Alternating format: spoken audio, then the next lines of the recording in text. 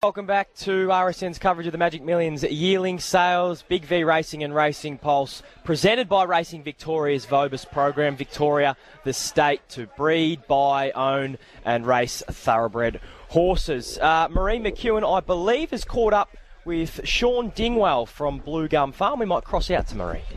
Sean, it's really great to catch up with you here at the Magic Millions. You've got many roles in your capacity here, and one of those is involved with Trilogy Racing. So we've seen Trilogy active at the Magic Millions. You've purchased a couple of lots. Can you tell us about the lots that you've purchased so far?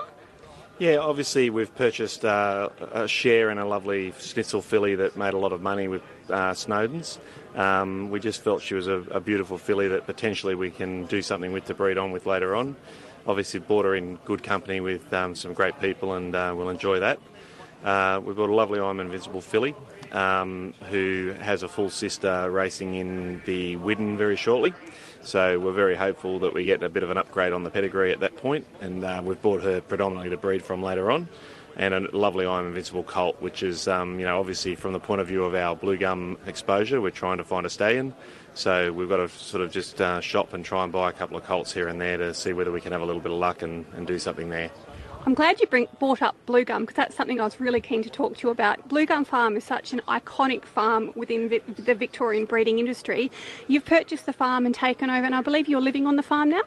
Yeah, we took the farm over on the 1st of December and we moved on the week before Christmas. Obviously, we're honoured to take the farm over. We've had a very close working relationship with Phil and Paddy Campbell over the last few months. They're fantastic people. They've done an amazing job.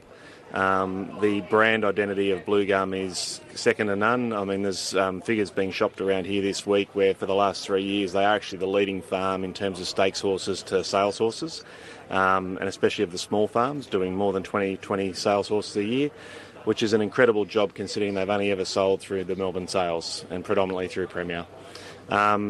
Obviously, for us, we were very fortunate. They're very settled staff. The staff have all stayed. We're thrilled to have them all there, and it's just a matter of keeping the thing going and improving as we go.